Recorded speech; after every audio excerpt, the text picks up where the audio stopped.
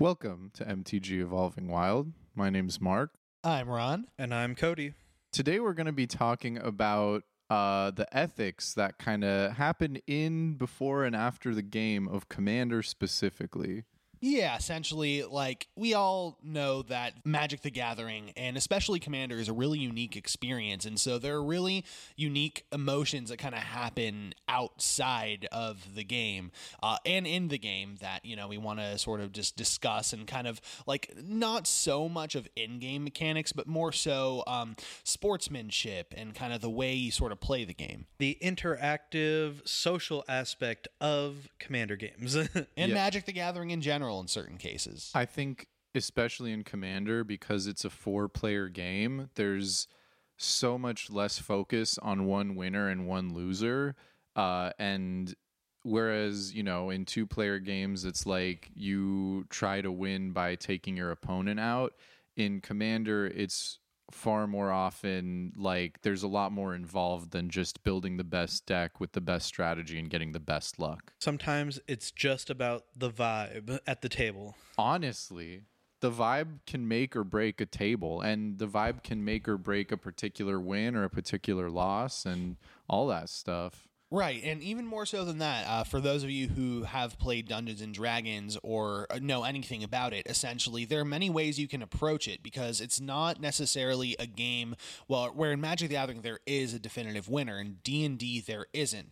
But because of the social nature, you can have it be a beer and pretzels type of game where you're hanging out with friends, laughing, and the mechanics kind of come second, or you can be a very serious sort of group, a play group that wants to focus more on the game rather than the social aspect. And you still have both because they are ultimately intertwined, but there are many different attitudes and ways to approach it. Definitely. I think we should kind of get into some of the stuff that can happen before a game. And this is stuff that can come up for people who are, brand new to playing Commander, like potentially the first time that people are playing, or maybe the first time you're playing and someone else is playing against you. Let's talk about Rule Zero conversations. Right. Yeah, I think we've all been there. You sit down at a table with, 3 randoms and you start a Rule Zero conversation, and, you kind of hear the same responses everywhere. Oh yeah, my deck's a 7. That's the first thing I thought. Funny enough, so a friend of ours, Billy, I'll shout him out, total homie, he's pretty new to the game, and when I initially started the Rule Zero conversation with the game that I played with him and our other friend Jacob, who we've interviewed before, essentially he gave me that response. Yeah, this deck's about a 7, this one's they're all kind of around like 8, this one's like an 8, but it's really interesting because I feel like it's not very descriptive of what the deck can do, what the deck entails. And ultimately, I feel like the deck was not that powerful. It was strong and it had really good individual cards, but I don't know if the deck itself would be classified. And ultimately, it's just really hard to classify a deck with just a number. Well, it's kind of stupid in a way to give it a number 1 through 10. Yeah. I feel like it's kind of a meme because it's like the numbers are so subjective. One man's 7 is another man's 3, or another man's 10 or something like that. It's just, it could be anything really. And in a Rule Zero conversation, I feel like you have to get a little bit more deeper than just oh, my deck's kind of powerful, or you gotta really break into what it does. When are you planning to win? What's your strategy? That kind of thing. So I think the best way I've ever seen Rule Zero kind of be handled is with CGB's Commander show, Worst Possible Commander, where they literally show you what the worst thing that their deck could do is. That's really good. Are you doing Blood Chief's Ascension, Mind Crank combos? Are you going to Triumph of the Hordes people out? it just leads to a point where you're like, okay, cool. There's very little salt that can be had because I knew what was coming when I sat down for this game. Right. Yeah. That's really good. Maybe we should implement that more where we like if we're playing with people we don't know or decks we don't know, like just give a quick rundown of like the absolute worst thing that can happen is, I get a combo that goes infinite with this or this. I always tell people, like my deck runs infinite combos. And I guarantee you that like 90% of my decks have an infinite combo in them. Mm-hmm. Yeah. Or a pseudo infinite. Yeah, it's weird. Like I'd say I've typically been more comfortable with using what turn you'll usually win on average if things go right and no one interacts with your board. It's hard to come up with an average, but as you do get to play and know a deck, I feel like you'll say, okay, this deck usually wins between turns 6 through 8. It usually wins between turns 4 and 5. Yeah. 10 through 12. 10 through 12, exactly. You'll be able to pick up on that. Another question I really like asking in Rule Zero is what kind of game do you want to play? Because I typically show up with at least 3 or 4 decks, probably closer to 3. But, I'll have options whether, okay, am I playing like an infinite combo machine or am I going to be playing like just a really powerful thing that can roll with a bunch of things? Or am I going to be like sitting back a little bit more and we're having more of a casual, easy, chill game? Beer and pretzels type Exactly. of game. And yeah, so like, I guess really having a solid one, a really good Rule Zero conversation can usually make for the best games following that. Yeah. Are there any things that you've noticed that you want to look out for on someone doing some unethical, like BS at a table? Like, in terms of Rule Zero? Yeah, in a Rule Zero conversation. Well, like, obviously, if people are lying to you, but that's, like, something that you can't really... I mean, you don't know until the game's over. Well, I think that there are some things that do tell you that, like, it's not that deck. We've all heard it, right? Mm-hmm. This isn't that Corval deck. This isn't that Urza deck. Typically, yeah, if the commander is...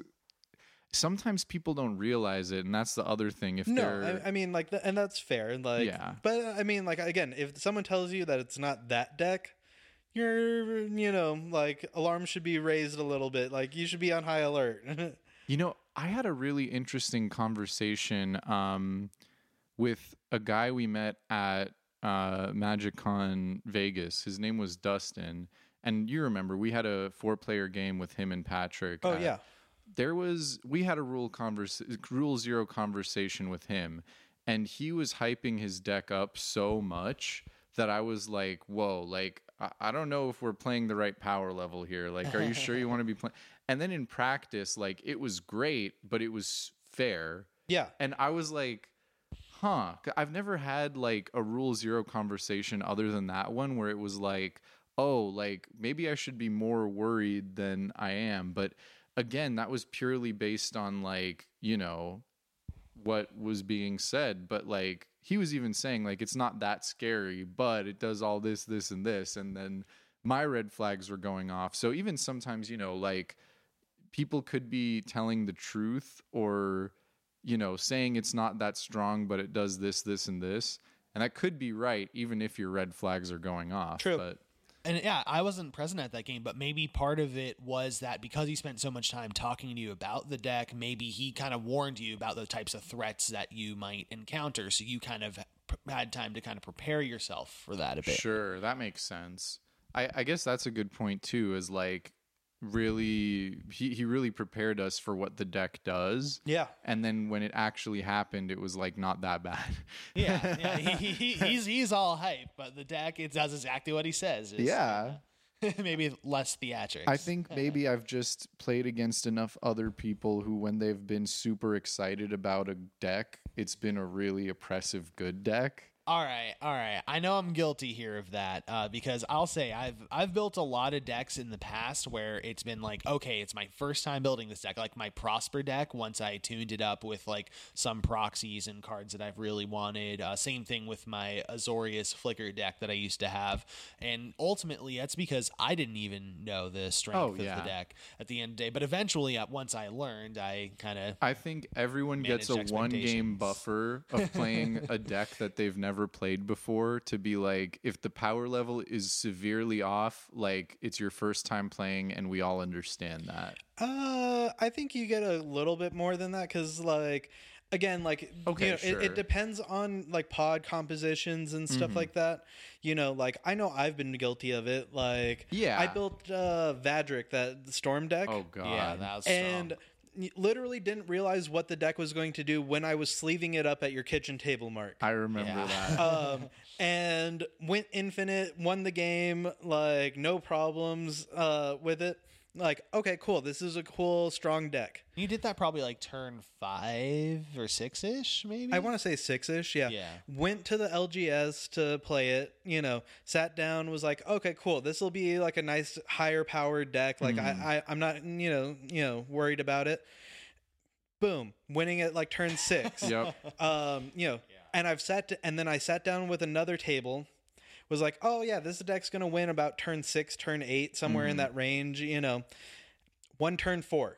Like, with a straight up just storm turn, like bang, bang, bang, Sure. And it's like, oh shit, this is what the deck actually does. Yeah. Like, okay, let me reevaluate how powerful this actually is. Right. I think like, okay, maybe a few more than 1 game, but like at least a 1 game buffer. Like at least like, don't get mad at someone for just having put a deck together like this week, even if they've played a game and then they think it's one way and then they did something that the deck's never done before and it's like, oh, oops, this is way more. I mean, like the gold fishing can only take you so far. Like you don't have, the other boards set up, that are going to affect your board that you're going to target. Like you don't know how it's going to necessarily like play out until you have 3 other decks in front of you. Yeah. Another thing that kind of happens before games sometimes, I think, is preemptive sideboarding. And I guess, I don't know if sideboarding is the right word because it's not really, legal in Commander to have a sideboard. Technically, but I feel like it's a casual game. Like I usually don't mind if someone wants to slot in a new card or you go to a store, you buy a new card for your deck, and then you have to take a card out. But like if you're not 100% sure about taking that card out, you might put it in a little spot where you can get it back easily if you want to. Right. I think it all kind of depends on intent. Yeah. Ultimately. So with preemptive sideboarding, what we're kind of going for is like you reveal the commander. Yeah, someone shows up, you reveal your commander, they see your commander, and when they see your commander, they take certain cards out and put new cards in. Or even maybe after they've seen your commander, but once you start talking about what the deck does even. Oh, see, I've never had anything like this happen to me, but have you guys? I mean, honestly, there have been times where I feel like we've been able to communicate it fairly well, but honestly, like when you take out Tiny Bones, like I always am like, okay, like, well, you take out a different deck to play, but that's true. And I don't specifically counter the strategy. Yeah. But because I feel like we communicate about it and we're all aware of what we're doing, and I do communicate with the deck I'm taking out doesn't, it's, it's just, it leans into the strategy sometimes. I think that's the strategy. But, at the end of the day, we're like, all right, we're all in agreement to do this. I think that's closer to Rule 0 than sideboarding, because it's not like if I were to take out like my Tiny Bones deck, you would be swapping out cards in your Snakes deck, for example, to play against it. You just pick maybe a different deck to play, or maybe you would play. I don't really know what you would pick against it. Sure, it depends on my mood, honestly. Exactly. Whereas I've had someone sideboard like. I'm curious to hear, like, yeah, what was I your couldn't story? tell you like really more details than other than like, yeah, we show up, we're set into the pod, we do the roll 0, we reveal what commanders we're playing, and they go, oh, hang on 1 second, let me swap out a card, and I'm like, all right, and then they proceed to kind of like run the table, like. in the next game or in the game, you know, and it's like, That's a little Didn't fishy. feel good. Yeah. and it's like, all right, cool, we'll get a new game in, like, you know, not a big deal, but like you just kind of are like, Yeah. No, for real. I think I'm lucky enough to never have had that happen, but I think that would be a very frustrating experience maybe. Because, like, I think we're all, like, okay with a certain level of, like, trying new cards in your deck. But to be, like, swapping out cards before a game starts, like, I mean, that's not even legal in, like, competitive formats. oh no, absolutely. But again, this is a casual game. Like I didn't really think twice about it. You know, I've also had someone do it for the better reason, which is like they're like, oh wait, you're playing this. Well, hang on, let me take out this card that's going to like counterpick your deck entirely. I see. And put in something like slightly different, you know, that was easier to play around, basically. Like, Interesting. I've had people do that too, you know, but I think I view that more as like bringing their deck down to a power level versus like, Yeah. you know, I think there's a different, like, I don't know, feeling to each one. Maybe where it's both doing a similar action of like taking a card out and putting a new one in, but in one it's maybe more of an inclusive action to be like, okay, this card shuts your deck down and just to avoid bad feelings versus all right, like I'm gonna pub stomp this table. Let me make sure I put the tech in to stop these 3 like decks I'm playing against right now. Right, and I've kind of done like weird things with that. Like I have a mono green +1/+1 counters deck, and Vorinclex, the Monstrous Raider, is one of the optional commanders. And if I'm playing against a Planeswalker deck or something, I'll usually let them know, hey, this is in the deck. Sometimes in the command zone, I'm more than happy to swap it out because usually I pick a random commander amongst a few that are in the 99. But still, you know, I feel like there are maybe even things like that can, I guess, with that concept, it's weird. It's not sideboarding. Well, that's why I like the idea of a modal commander so much. And it's like, you know, you can run all of them in your deck, but depending on which one you put in the command zone, that's the one you're going to have the most consistent access to. So, and you know, because of that, like if you're running against like a Planeswalker deck, like maybe if it's like, you know, more of a chill Planeswalker deck, you don't want to necessarily have the answer to shut them down. There in is no chill Planeswalker deck. I'm sure there are some. I'm sure. Listen, I don't know. Like Chandra Tribal probably is like sure, fine. Yeah, until all your creatures are getting hit for damage. I know, until your board's getting wiped every turn because of Chandra damage. Okay, but like, you know, it's like it has to get to that state. Someone has to cast like 4 Chandra Planeswalkers, and that does not feel good. Playing Chandra Planeswalkers, I mean, in my experience, playing Chandra Planeswalkers is not fun. but maybe that's just me. Maybe I need to give it a try. Depends on which one, honestly. Yeah. Most of them are underwhelming. At least in Commander. Yeah, sure. So I think that's a lot of like the stuff covering like stuff that could happen before a game. You guys kind of on the same page there? Yeah. So during the game is a whole other story. Like even if you've had a good Rule Zero talk, the power levels are all there. There's still, I guess, some things that could happen in the middle of a game that could change maybe how people are feeling, or if people feel like it's a fair game or an unfair game. And I think the most divisive one here is going to be politics. Mm-hmm. That's right. Just like in real life. That's so true. Me and Cody, I think, are a little bit more like our deck does its thing. We don't want to waste too much time talking. We just want to like do the thing our deck does and make a decision, and whoever wins, wins. Whereas, I mean, listen. It's not that I'm not like that. This is already politics, Ron. He's like, wait. Stop spinning it, Ron. Let me explain my point of view here. All right. The way I see it is, Commander is a multiplayer game, and it's really unique in that in a 1v1, I feel the same exact way. It's one-on-one. You don't want to make deals with this person. You're trying to beat this person, and you need to be able to come out on top. But because of the multiplayer dynamic of Commander, I feel like there are a lot of situations that rise up where you can use your opponent as an additional tool to take care of specific threats or maybe even advance your board. You're a tool. Actually, you're my tool, Cody. So those are reasons why Ron thinks politics are okay, and we need to destroy him for it. But no, like there's definitely like different players that want to be playing different ways. So like, it might. I mean, even in situations where like, I would not say I'm usually one for leaning towards politics. There are times when Cody's about to win the game and I don't have the answer for the thing that needs to be destroyed. This is almost getting into a little more threat assessment, but it's like, hey guys, do you want to work together and destroy this enchantment? And I don't have enchantment removal right now, and then we can still play Magic some more. That's definitely still politics. There's definitely an aspect of that there.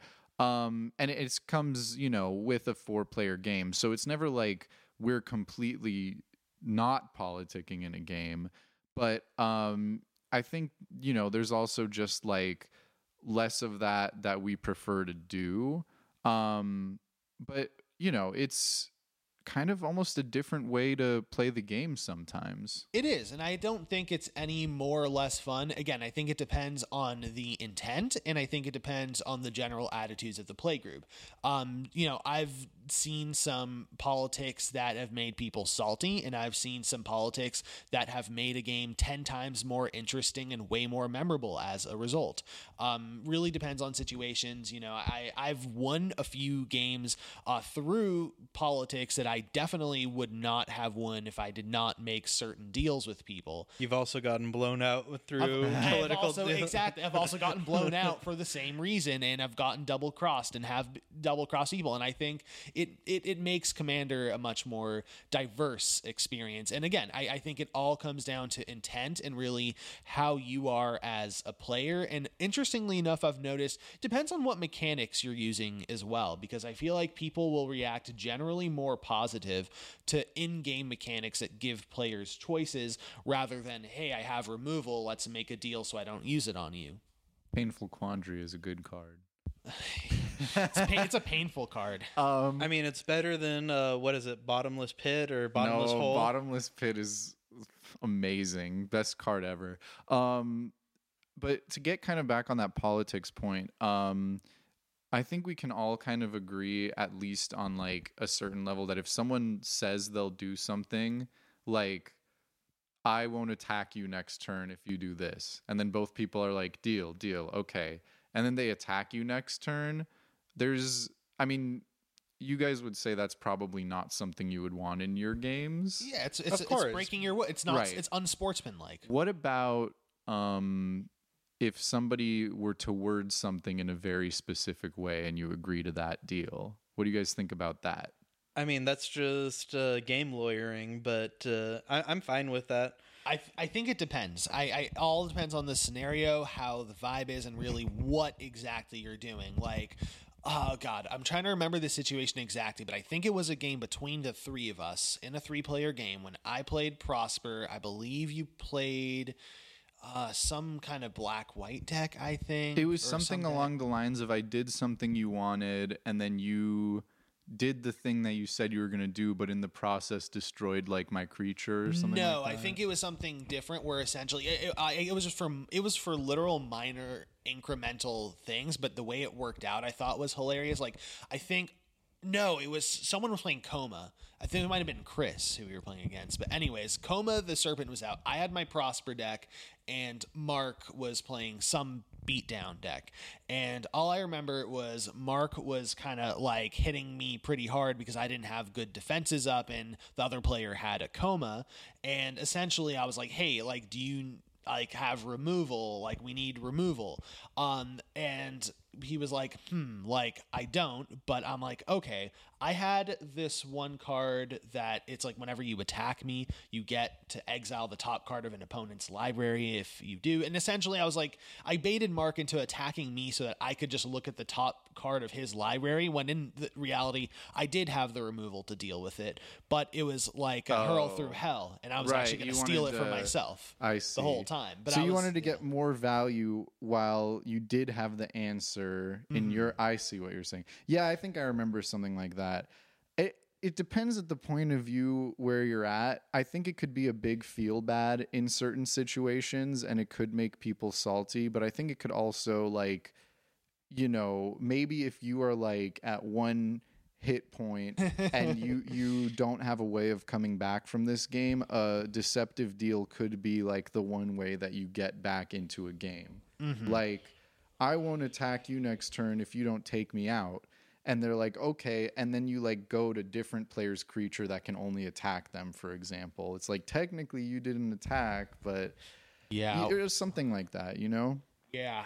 One other interesting thing, now that you're mentioning like being on the verge of death in Commander, it's like, how do you guys feel about like if someone takes you out and then you don't have any answers, but you're like, but you can still mess up a lot of things on their board, like being like, hey, like, you can take me out, sure, but I'm gonna make sure you don't win. Like, I'm taking you down with me. Oh no, it's not king making. That's, I guess that's just retaliation for taking me out. Like, you're gonna pay consequences. I am pro this setup, and I think I've made my point known with my Toshiro deck. Honestly, like, you have with me for sure. How many times do I tell you, like, are you sure you want to do this? Because I will make you pay. And you go, Cody, too many times, too many times to count.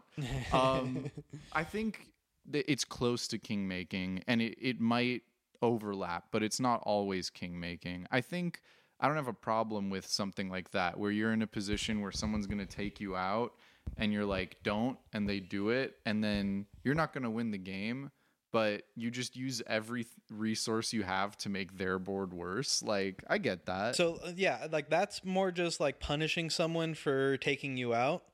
But like, it would be different if you went to go take me out, and then I just used all of my resources to nerf Ron's board, so that you could take him out the next game. Like, that's a real feels bad. Like, that's not, necessarily the coolest. What about this? This is also a form of king making. What if we're in that same scenario? I'm attacking you to take you out.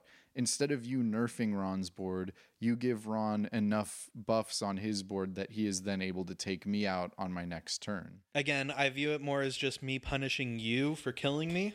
It's also a bit of a way Cody builds. Cody doesn't build things that he builds with a lot of removal. Yeah, I don't build to build things up. I tear things down. Right. Whereas I sometimes I feel like have certain decks that might be able to incrementally give people advantage, or sometimes well placed removal is going to give someone advantage. Like, let's just say someone has an enchantment that's exiling someone's creature until it leaves. If someone can get rid of that, things like that can occasionally just happen.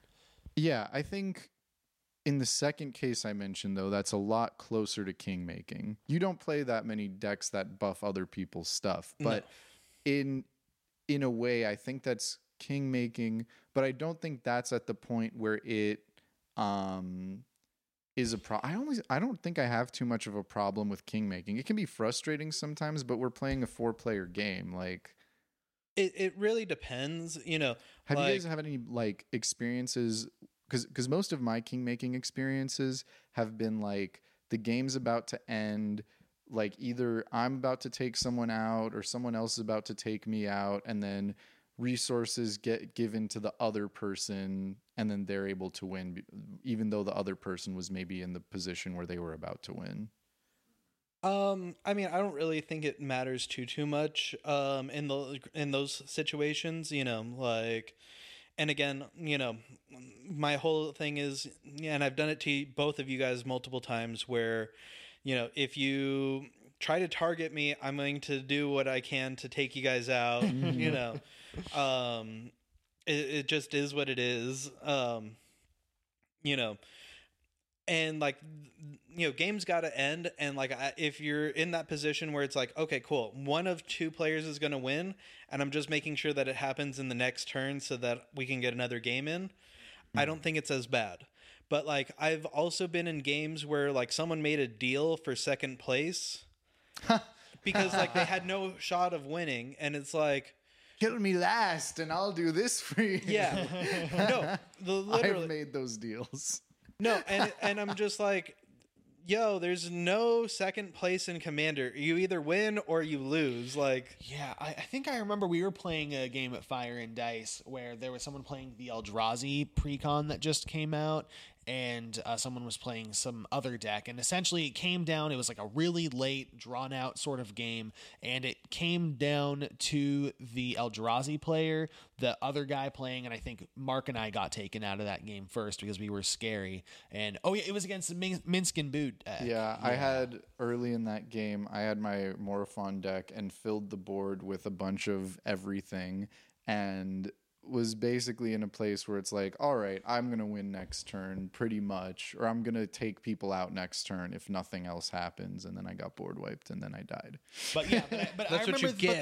but the way it specifically ended is everyone was like, all right, fine. So player 2 can attack the guy with the Eldrazi precon, and it will end the game, and we can move on and maybe get another game in.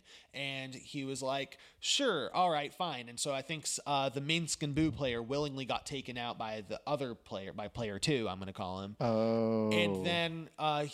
And then when player 2 eventually goes to attack the Eldrazi player to end the game, he's like, all right, I don't remember what it is. It's that artifact that lets you exile all non-land permanents. Sure. Board wipe pretty much. Total exile, board wipe, like super late into a game when someone already has given up the game so that the game could just end. And then the game just technically got extended. And basically at that point, all the other players scooped, and the Eldrazi player just kind of won by default. That's a weird one because, like, yeah, at that point, I mean, maybe they scooped early, but if they scooped with the intent of getting another game in, I don't know. It's hard because, like, people can stop playing at any point they want, but that doesn't necessarily mean that the people playing the current game have to stop playing. No, I mean, like, honestly, those are some of the most salt-inducing plays, in my opinion. Like the Armageddon, because, like, you just need to slow the game down because someone else is going to win, or the board wipe to reset the game, basically, like, so that you can, like, continue to win, like. But sometimes those are like, you just draw them off the top of your deck, and you have board wipes in your deck. So, but my point is more to the point of, like, if you're not going to do anything to follow it up, and you're just doing it to extend the game, like, let the game end and let's get a second game in. Like, let's get another game going. I'm a little torn about it because, it's all in position, too. I guess if you've been playing for like 3 hours, if you're at like turn 10 or 12 and someone board wipes just because, like, they have nothing else going on right now and they need to reset the board, like, dude, come on, like, just let it go. Get taken out, like. Yeah, I mean, I could definitely see, like, if people are like, it's a late game, people are trying to wrap it up, people are trying to go to sleep, and then somebody board wipes. But, I think there's also situations where people board wipe and it's very, like, called for. Like, it's almost the reason why people run board wipes is to deal with the board.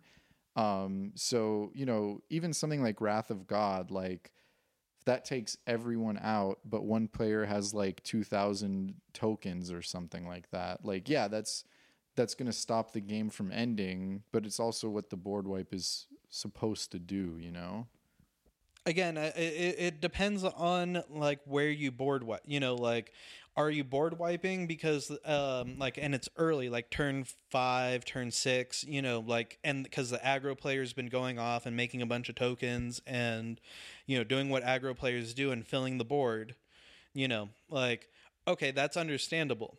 But, like, if it's turn 12 and, like, your only play is like, okay, cool, let me just board wipe, reset this game, and now we're going to start again on turn 12 from 0, basically. You know where I actually, now that I'm thinking about it, where it probably makes the most salt-inducing like moments is if the game is over, two people are already out, both players are at low life, and like I could see it being like okay, my board's gone, I'm just down to scoop and like be upset about this game. Like, Yeah. but like I also, again, for me it's a little trickier because I know everyone purposely puts board wipes in their deck, and depending on when you draw them it's still one, Cody. You still put one in your deck.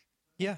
But I have a couple decks with more or less. yeah, like people, I mean, I think everyone puts at least one, sometimes less than that. I think some of my decks maybe have 0 when I don't care about what I'm building as much. But Same. like it's something that people will put into their deck on purpose. And if you draw it when you draw it, like let's say you've been searching for that board wipe the whole game, and it just so happens that it comes up like turn 12, like, and you play it.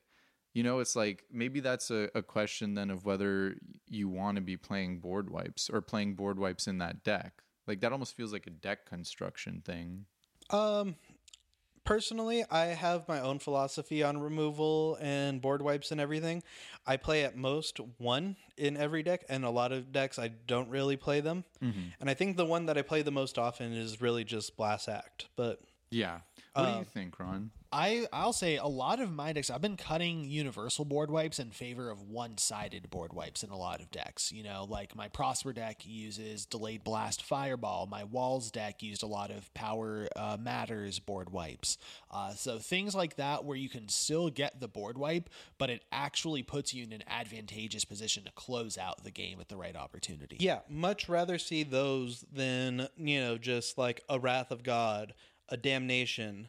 Yeah, and I mean, again, I've done things like Teferi's Protection, Farewell, just things where you can break parity on the board wipe, so you can do it. Sometimes, if it's like early enough on in the game and things are a little out of hand and you're behind, you know what, it's turn 4, I have enough for that Wrath of God, everyone else has creatures, I don't, might as well, At that point, I don't find it too egregious, but again, early game is fine, late game is where the problem is. I think it really depends on reading the room, because at the end of the day, Commander is a social game, and so if you're just going to be the stubborn guy who just wants to win no matter what, and everyone else is like, dude, it's been forever, like, whatever, fine, you can have the win, but it's not going to feel good.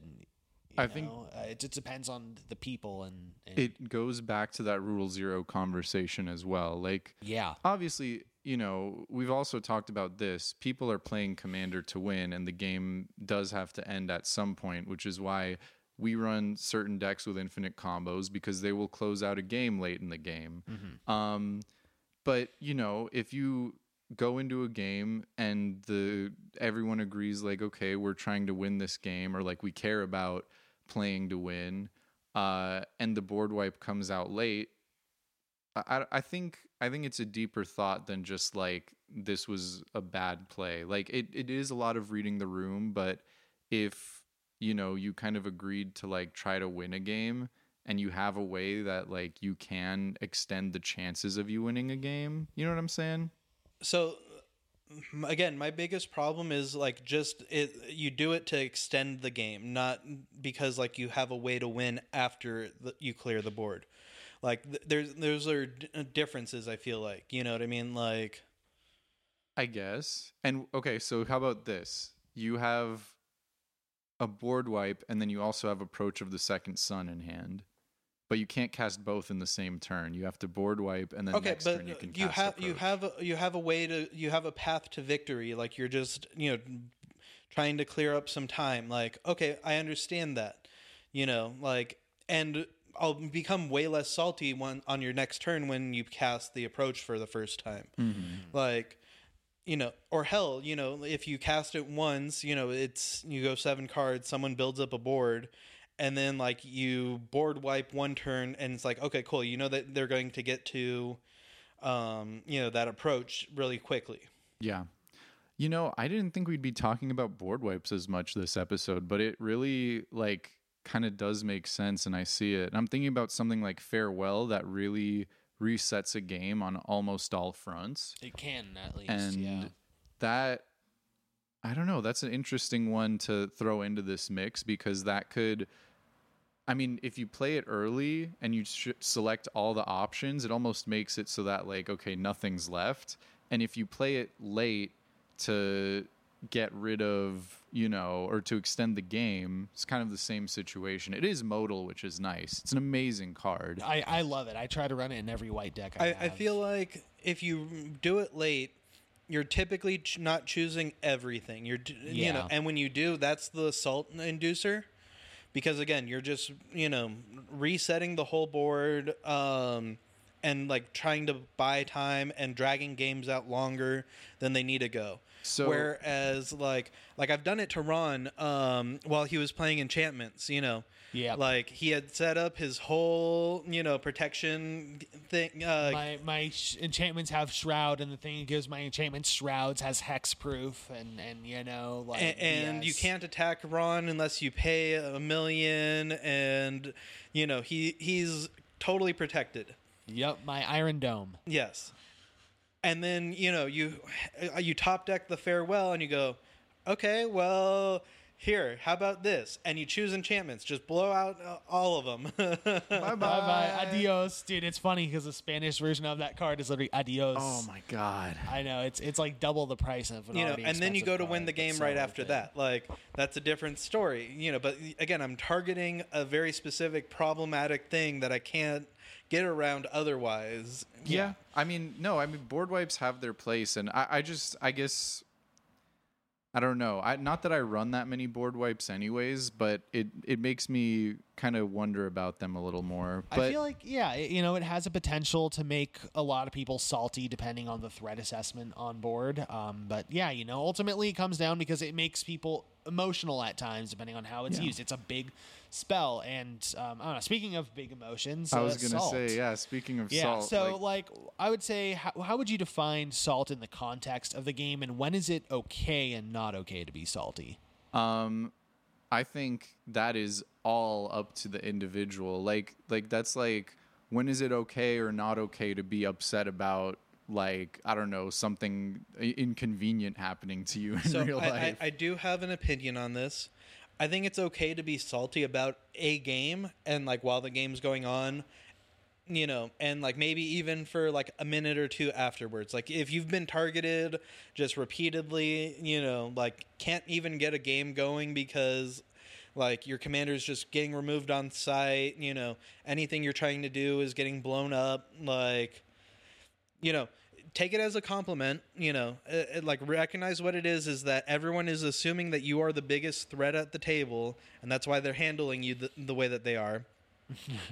But, like, it's very frustrating, and, like, it's totally justifiable to be a little salty. But when the game's over, when you've wrapped it up and you're moving on to the next game, like, you should try to really, like, just let it go and move on with, clear eyes, right. Fresh hearts, can't lose. Yeah. I think that's where I've found the most, the most, like, hang-ups is when the last game that's played is one that makes me really upset.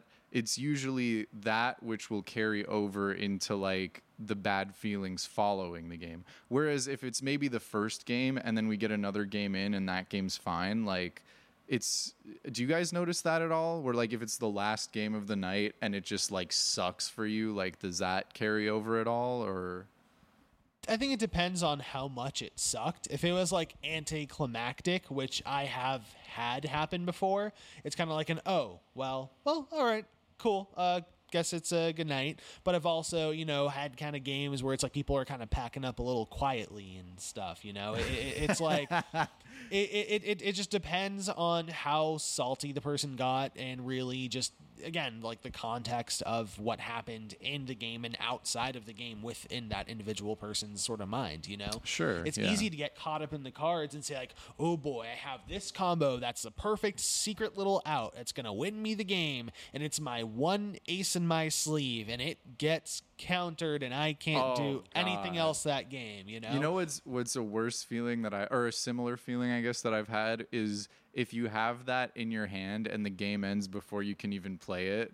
Yeah. That's always a rough one where it's like, get to my turn. Like I need it to get to my turn. That happens to me so much. I've learned to embrace it. And I'm like, well, it's good you ended it when it did, because I would have done this. Right. Like, and ultimately it's like, well, you know, we rolled the dice at the beginning of the game to see who would go first, and had that been a different order, it might have, or, you know, if you sat down in a different place, like it really is so, Commander's so random that you have to keep that in mind. But it is like, you know, sometimes it's like, this was right here, and if it was, but it is good to keep in mind that it's like, okay, that had anything else been different, you might have won that game if you know, had I not used that removal spell, had I saved up for that draw spell, or whatever. Yeah, no, I mean, it's all very contextual for me, you know, like, if you get bullied when you're mana screwed, and, you know, people are just choosing to bully you because, like, you're not going to have a response or a retaliation because you've been screwed all the game, you know, and, like, they don't want to make the other players angry. Like, that's the hardest one, I feel like, to get over, and will definitely carry over into future games for me. I will say, though, I've seen a lot of times when people have been, like, screwed at the beginning of the game. And then they get ignored for the... Everyone, like, ignores them for, like, 5 or 6 turns. And then once they start getting the lands to come, then they start popping off. And then it's like, wait a minute, we just, like, ignored you all. Like, it definitely... I could see it if it was the whole game. Like, you're getting... completely, like, you can't do anything, and every time you try to cast a spell, even if it's just a value piece, like, people are taking it out. That's a much different story than, like, you know, starting off and being in a really rough state, but eventually you can get around. I mean, at least when the game wraps up, you can, like, see, like, wow, like, that was a really good game, and had I started with even more resources at the beginning, that would have been even crazier. There is some logic to beating up the player that can't get the resources that they need to start going off. Sometimes there's also those, like, moments where you need a little creature to deal combat damage to somebody in order for an effect to go off. Oh, yeah. And the 2 big guys at the table, like, have their board set up, and they're like, swing into me, I dare you. Like, I've got, like, a flying 5/5 that'll just kill your little pipsqueak. And then, like, the person who's, like, completely destroyed, like, they don't have any resources, they're tapped out, and like, well, you don't have any blockers, and I need my values, so... Yeah, understandable. I think that one's a pretty... Like, that one, I don't think it feels bad too often, but, like, occasionally can. Yeah. But it's usually more understandable when it's like, well, yeah, you want your value, and I'm the only open face to punch. No, again, like, it's just contextual on, like, when does salt transfer from, or, like, go beyond, you know, just the course of a game for me. Yeah, and I guess I'll even say, even in the moment, like, how acceptably salty is it to get, you know? Like, obviously, if you're, like, flipping over the table and, like, too cussing, salty. And, yeah, it's, like, a little too much. But, gotta like, nail down the board. But, you know, but I've seen, like, you know, levels of salt where sometimes it's just, like, you know, huffing and puffing a little bit, and then you get over it. And then also, like, you know, sometimes you get really, really mad. Like, I remember playing with some dudes way back who would, like, get really salty at each other, start cussing each other out and stuff. And at the end of the game, it was fine and they moved on, but, like, they were still, like, I was like, damn, like, that is... Oh my God, dude, really? Yeah. It was at that garage that we played damn. at. Yeah, it was like one other game. I mean, I guess that depends on the dynamics of the group then, because if you and your buddies are, like, okay with, like, being absolutely, like, ferociously mad at each other but can get over it, like, super easily, then I guess that's fine. I mean, ultimately, like, as a new player, obviously I didn't play with them for very long because it wasn't that welcoming. And also, like, you know, that's my main friend who connected me there, like, left for that same reason. I see. Like, it just got too intense. Yeah, like, he said what we saw was, like, tame, because I didn't remember it being too bad, but I was still like, whoa, but I was like, you know, but he said, like, it's gotten really bad before, like, with them. And so he decided to leave. That's the type of stuff that makes people not want to play Commander anymore, is when... I mean, I think even some level of, like, moderate salt can dissuade people, because it's like, oh, like, I just felt like not good after spending all this time and money building a deck and playing, this game for 3 hours. But I think those games where it's like people really have no censor or like no like realization, no chill, like they just go and they're just like angry mode. Like I think, it's important to be mindful of it all. Like I know I probably get the most salty out of all of us here, I would guess. Maybe not. Maybe I just feel it on the inside more, and then I don't know. I mean, I've made Ron get up from the table and have to like walk around because he got that salty. Oh my god. Sometimes they're fun stories to look back at though. Like if everyone gets over it, and then it's like, remember when that fucking happened, and we're all just like. That's why I think like in game, it's fine to be salty about people's decisions, people's threat assessment. It's. You want to play the game and you want to do your thing that you wanted to do. And when people stop you, it's frustrating. But at the same time, like you recognize at the end of it, like, yeah, this is a game, like let's just move on to the next one and hopefully it'll be better for me, Yeah. Right. Yeah. At the end of the day, I feel like I've said this a million times, it's a social game, so my typical code of conduct is just like be a homie, Homies can get annoyed at each other sometimes, maybe even pissed off, but, at the end of the day, you're still homies, and it's almost been a bit of a challenge as to why sometimes generally the players I play Magic against, even at events and game stores, are pretty great, but, I'm always kind of scared that one day I'm going to get against that, like, I don't know if you know that, YouTuber, like Boogie, I think that really big guy, but he had this one video where he was like flipping over the table in Magic the Gathering, and it was a meme and it was all for jokes, but I feel like it's kind of been a stereotype of what some people conceive Magic players to kind of be like, these like big, angry, sweaty, antisocial neckbeards who will just flip the table over a cardboard card game. And so, I've not been like scared that I know that thing, but it is a bit of a conception some people have. I think it's important, as we're pretty experienced with this game at this point. I think it's important that if we're playing with strangers, because maybe they just started playing or we don't know like how long they've been playing or whatever, like I think it's very important that we are very mindful of how upset we get during a game. Oh, absolutely. Yeah. Because it could spread that conception when on the other end, if something like so freaking annoying happens and we're just like zen about it and then like later vent to our friends about it, like it's so much more like, oh, that was like a chill game. Like this crazy thing happened and maybe it wasn't like super fun, but everyone I played with was really nice, Yeah. Just curious, do you guys ever like sandbag your plays when you're playing with like newer people? What do you mean by that? Like rather than doing like the most efficient, most like ruthless, put yourself in a position to win like play, you kind of go with like option B, which is like, okay, like this is, this also needs to be removed. It's not the biggest deal for me, but like I don't want to, like be picking on the new player basically, like I played with a guy who had a Tiamat deck who that was like his only deck. He, was brand new to the game, and he had, I forgot what he had out on the board, but it was like, okay, like that's going to be the biggest threat to me technically. But if I target him and keep him from, like doing his thing, he's going to get really frustrated as a new Magic player. So like maybe I'll target, like something else that isn't as big of a threat to me. I think I've only sandbagged a couple of times, and it's like when I'm teaching someone how to play, or it's really like it's their first time playing Magic.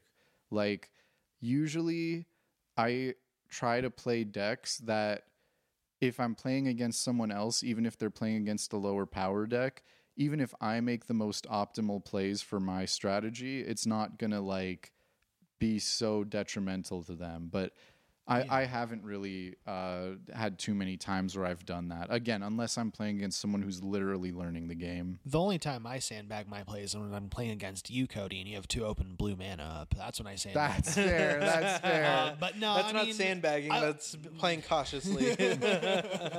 But I will say though, when I am playing against newer players, yeah, I'll typically like hold back on removal, especially in a commander game. I love seeing new players get the feeling of popping off. So, instead of saying, well, I should probably kill this Voltron commander right now before it has a chance to attack, I'll wait, let him swing out, get really big, and just hope it doesn't come at me. And if he does, I'll politic, and I'll make it work so that way he can have a fun game experience. I've also done the thing where it's like, all right, I'll let someone deal like non-lethal commander damage to me, but if they're going to go in for lethal, I might try to do something about it. Right.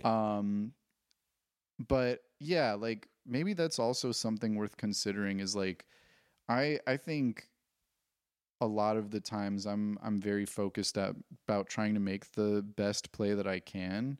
And there are times where I don't do that and it really frustrates me because it's like, if I just, I wish I knew cards better. But, I think, purposely trying to make the not the best play is kind of an interesting idea.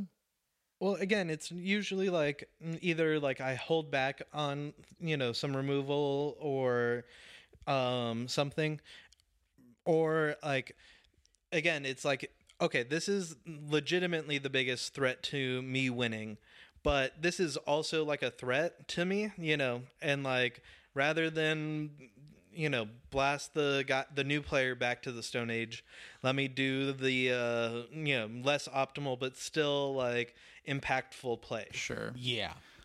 I think I want to try to get to this next point because it also kind of like relates a little bit to some of the stuff we've been talking about, and that's like slow playing or taking long turns. Drives me nuts sometimes. And you do it the most, Cody. we were all guilty. We're all guilty. No, I'm just... Do I really? Like, well, I feel like I just play stuff that has a million triggers that I gotta deal with. And but that's like, why.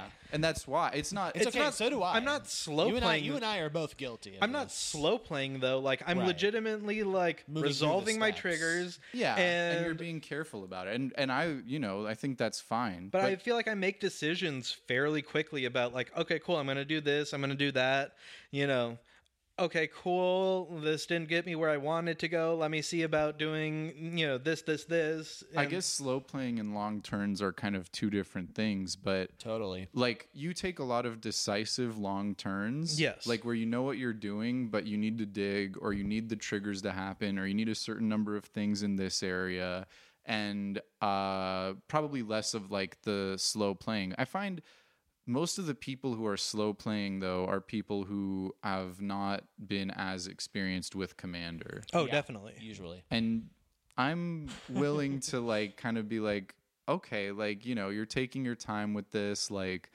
no worries. Like, it's almost in a Rule Zero conversation. If someone tells you, hey, I'm new to Commander, like, you kind of have to know, okay, slow plays may be incoming in this game and, like, be prepared for that a little bit. You ever get kind of blindsided a little bit where like they don't mention it early enough and then like they're in a turn slow playing the game and you're like and they're like sorry I'm brand new, like they recognize and you're like fuck, now I can't even be mad. That's a good point. I haven't really had that. I feel like when I talk to people before a game I usually figure out if they're new to playing or not. But yeah, I mean, I think kind of along with slow playing comes that like more like, new players. And then once they figure it out a bit more, once they get more comfortable with their deck, because it also might be slow playing a new deck they build, even if they're experienced. Like, I mean, that's an understandable one, but I feel like that always comes up Rule Zero. Like, hey, this is a new deck. I'm not sure exactly like where it's going to fit in power level wise or whatever. Here's a fun one that I'm going to try to bring up real quick because I want to get to the like after game stuff pretty soon. But take backs. Would you guys prefer take backs or slow playing? How much of a take back? So I know that is a whole topic in itself. I know there's like takebacks where somebody's like about to win the game. Usually I don't think we're very fond of takebacks, like when it's like, oh, like I could win the game if I just did the Teferi's protection before I did the farewell, or like you know what I mean. If like, I counted the cards in my library if I before I counted milled the myself right, out, right. before I decided to draw my whole deck. or Well, maybe they shouldn't say beforehand, I don't even care if I mill my whole library. Maybe they Because shouldn't I literally didn't think say that it would that. happen. I thought I was too confident. I had too much confidence. Too much confidence, Ron. Not enough deck size. That's fucking hilarious. That's some deck hubris right there. That's got to go on a t-shirt. Too much confidence, not enough deck size. I think I'd prefer in terms of slow playing, if there's someone who would rather take something back because they're like being a little bit more quicker about the decision making.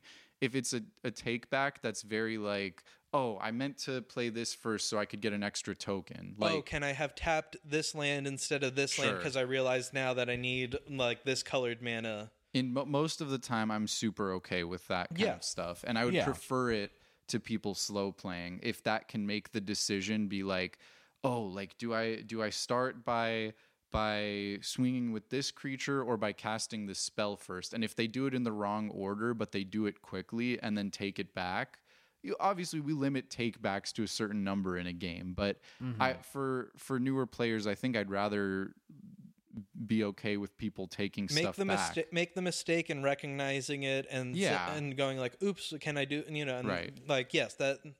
Right. And I also think it matters, like, as you mentioned, how much it depends the game, not just a matter of winning or losing, but like sometimes there might be things that depend on a lot of other people responding. Like, oh, if you didn't do this and I wouldn't have done that. Exactly. And now it would start a whole chain reaction. And I feel like once it gets to that certain point, you're like, nah, it's kind of locked in. Once the gonna do all actions that. have grown past like 3 things, I think it's kind of like too late for a take back. Like someone has drawn their next card, and It depends on how easy it is to take it back. Yeah.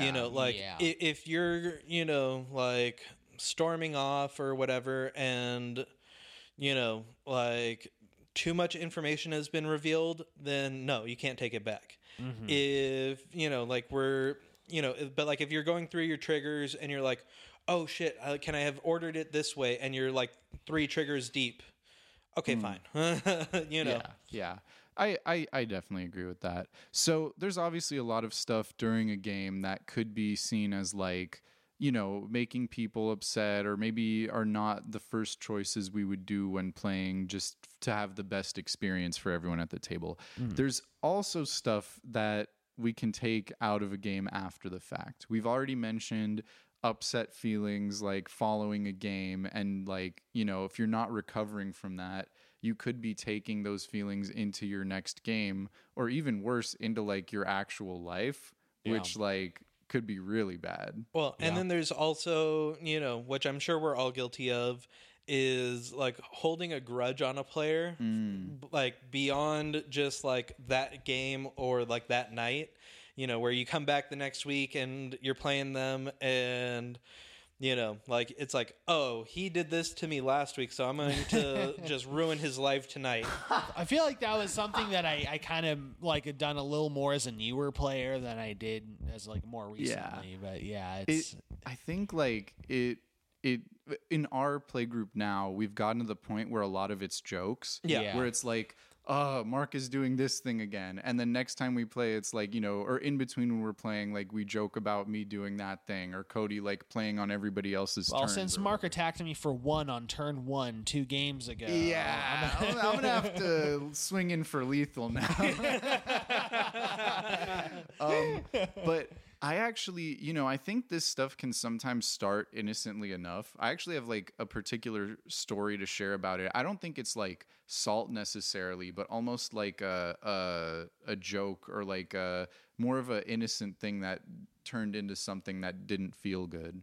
There was a point in time where I know our friend Chris was telling you guys about a new Slivers deck he was making. Yep. And he's like, don't tell Mark about this, but I'm putting this Slivers deck together and I want to like, show him how good it is and stuff. Just for context to our listeners, Chris has been like, who's the most degenerate player in our playgroup? And he wants this title so badly. He likes using degeneracy as like a badge of honor. And if he really likes one of your decks, he's like, oh man, that deck is degenerate. When he builds a really cool deck, he likes building really weird, unique, awesome combos that will just wreck your stuff but not necessarily win. And so he classifies that as degenerate. And he likes to feel he's the most Can degenerate. we officially declare Chris the most degenerate person we've ever played against live on this podcast? No. Still Mark. I'm sorry, Chris. I tried. I'm kidding, Chris. No, Chris is a ton of fun to play against, and even when he builds cool, wacky, mean, crazy stuff. Especially when he builds cool, wacky. That's the fun part about playing against him. But so he built this Slivers deck, and I was like, oh, like. I want to have some fun with this, and I've been wanting to build this Morphon tribal deck. I know there's a lot of Slivers out there that give all Slivers a boost. So if I build this deck and he plays his Slivers deck, then it'll be like a crazy time because he's going to have like this deck that he built that's really good, and then I'll have stuff benefiting off of his deck too. And I didn't realize, I think, until sitting down and playing a game with him, how much of a counter pick it actually was. Not only how much of a counter pick it was, but how like much of a feel bad it was. Because I was doing it as like this goofy thing to be like, oh, like you're playing 5-color, I'll play 5-color. Like, you're playing Sliver Tribal, I'm playing Sliver Tribal. Anything you can do, I can do. Like that kind of stuff. But we didn't just think about the fact that it means all Slivers. Well, it's just like it's making his deck like him make decisions to not benefit my board and controlling a game in a way that I didn't even realize. It's not even salt after a game. It's just like, trying feels bad. Yeah. And it's like, well, I shouldn't have counterplayed that straight into that, or I should have been a little bit more forthcoming with what like this deck can do against certain tribal decks. Yeah. But I think lesson learned, right? It's like it's not salt, but it's like even when we're like joking around and kind of like it could lead to some bad commander games if we're too like we're allowing ourselves too much of that like joking to be like then put into like actual practice. Yeah. Like, okay, we have to kill Cody every game because we don't want him playing on our turns, then leads to Cody never getting to play Magic the Gathering. Like, yeah. Or God forbid, cast things at sorcery speed. Oh, we need to just let Cody cast things at sorcery speed only. That'd be good. I tried to, but then you guys are like, no, Ron, we want to play at instant speed too. Stop playing your stacks pieces. But so I think that's definitely one aspect that can be brought in after a game. Another one that I think starts more innocently but leads into something that can create a toxic play group is... like we mentioned earlier, sideboarding, but not preemptively sideboarding. If you've just played a game against like a friend who has a mono blue deck, and if you had just had a counter spell at the right time, you would have won that game. So you start putting like red counter spells in your mono red deck. It's, it starts innocently enough. It's like, oh, I just put like a card in for a card that wasn't very useful. But, it keeps happening back and forth, and then next thing you know, your friend's putting in free counter spells to stop the red counter spells, and then you're putting in deflecting spot, and next thing you know, it's just it starts an arms race. You're racing to CEDH pretty soon, or we did that. high power EDH. I feel like every play group goes through it at one point. Yeah. But it can lead to some toxic things, like you having cards in your deck that are specifically meant to stop like your friend's deck, or your Graph Digger's Cages, your Tormod's Crypts, and a certain amount of like Farewell's targeting only enchantments. No. That wasn't specifically for you. That was specifically. that was just coincidental and perfect timing. It's just that good of a card. So what do you guys think about like how it can kind of get out of hand? And is there a way to mitigate arms races in play groups? You know, it's hard, especially when you're just trying out Commander, just building decks that you kind of like casually, because eventually, you know, you're going to want to have a little bit more of a balanced game. And while I think eventually, like, while we went through an arms race, definitely for sure, like, we ended up kind of settling at a few different power levels and realized, okay, well, if we're going to play this strong of deck, I'm going to play a deck that matches it rather than I'm going to pick a deck that can hold up to it. You know, we kind of stopped. It kind of, when you're afraid of the other people's decks, I feel like that's what kind of triggers some of the fear. Yeah. So I think we're really fortunate in that most of us really like building decks in general in the first place. Yeah. So like we, you know, got to do some janky ideas. You know, we've done like budget challenges for decks. You know, like varying things of that nature that have helped us like mitigate some of that power creep that we were going through while we were racing to CEDH. And I think that's been very fortunate. But, you know, for some people who don't necessarily like to deck build like that, or, you know, just want to play like Commander the way that they want to play Commander, which I think sometimes the gameplay videos do a like bad job of showing like the varying levels of Commander. You know, it always feels like they're kind of like, oh no, I'm going to push this deck as high as it can go, you know. Yeah. Deck techs in general sometimes, I mean, they're great resources and you find secret little combinations with unused cards, but for a player who's newer, or maybe like, you know, they want to be like the best deck at the table, or maybe it doesn't even start like that. Maybe they just want to feel like they can protect themselves from their friend who is very, you know, has a very good deck that can beat them. You know, it starts to, you know, push itself a little bit, and then the deck techs become gospel, and then it's like, okay, like I need to put this card in because it's just so efficient, you know. But not even the text, like the gameplay videos, you know, like how many times do you like watch a, you know, Commander gameplay video and it's like, okay, cool, they're playing things like Rhystic Study and Fierce Guardianship. The amount of mana crypts that I see. Yeah. Oh, good point. Good point. You know, and it's like, yes, this is all very fun to play with, you know, when you're at a balanced play level, but like this shouldn't be the expectation of every game that you play. That's a really good point. I feel like game nights, the Command Zone, they do a really good job of making decks that are like, you know, not super high powered like that, but a lot of the other gameplay channels that I have seen had oh, and their opening hand has Mana Crypt, Soul Ring, Mountain, Cavern of Souls, yeah, and it's like, oh, I want it. I want that to be my opening hand. But if you're the only player in your play group with that opening hand, it's going to make other people at your play group want to push themselves higher up, and could just make a little bit of that arms race. I think it's really important to consider that when you're building a deck, there's a reason why you're building that deck, and you should figure out what that reason is.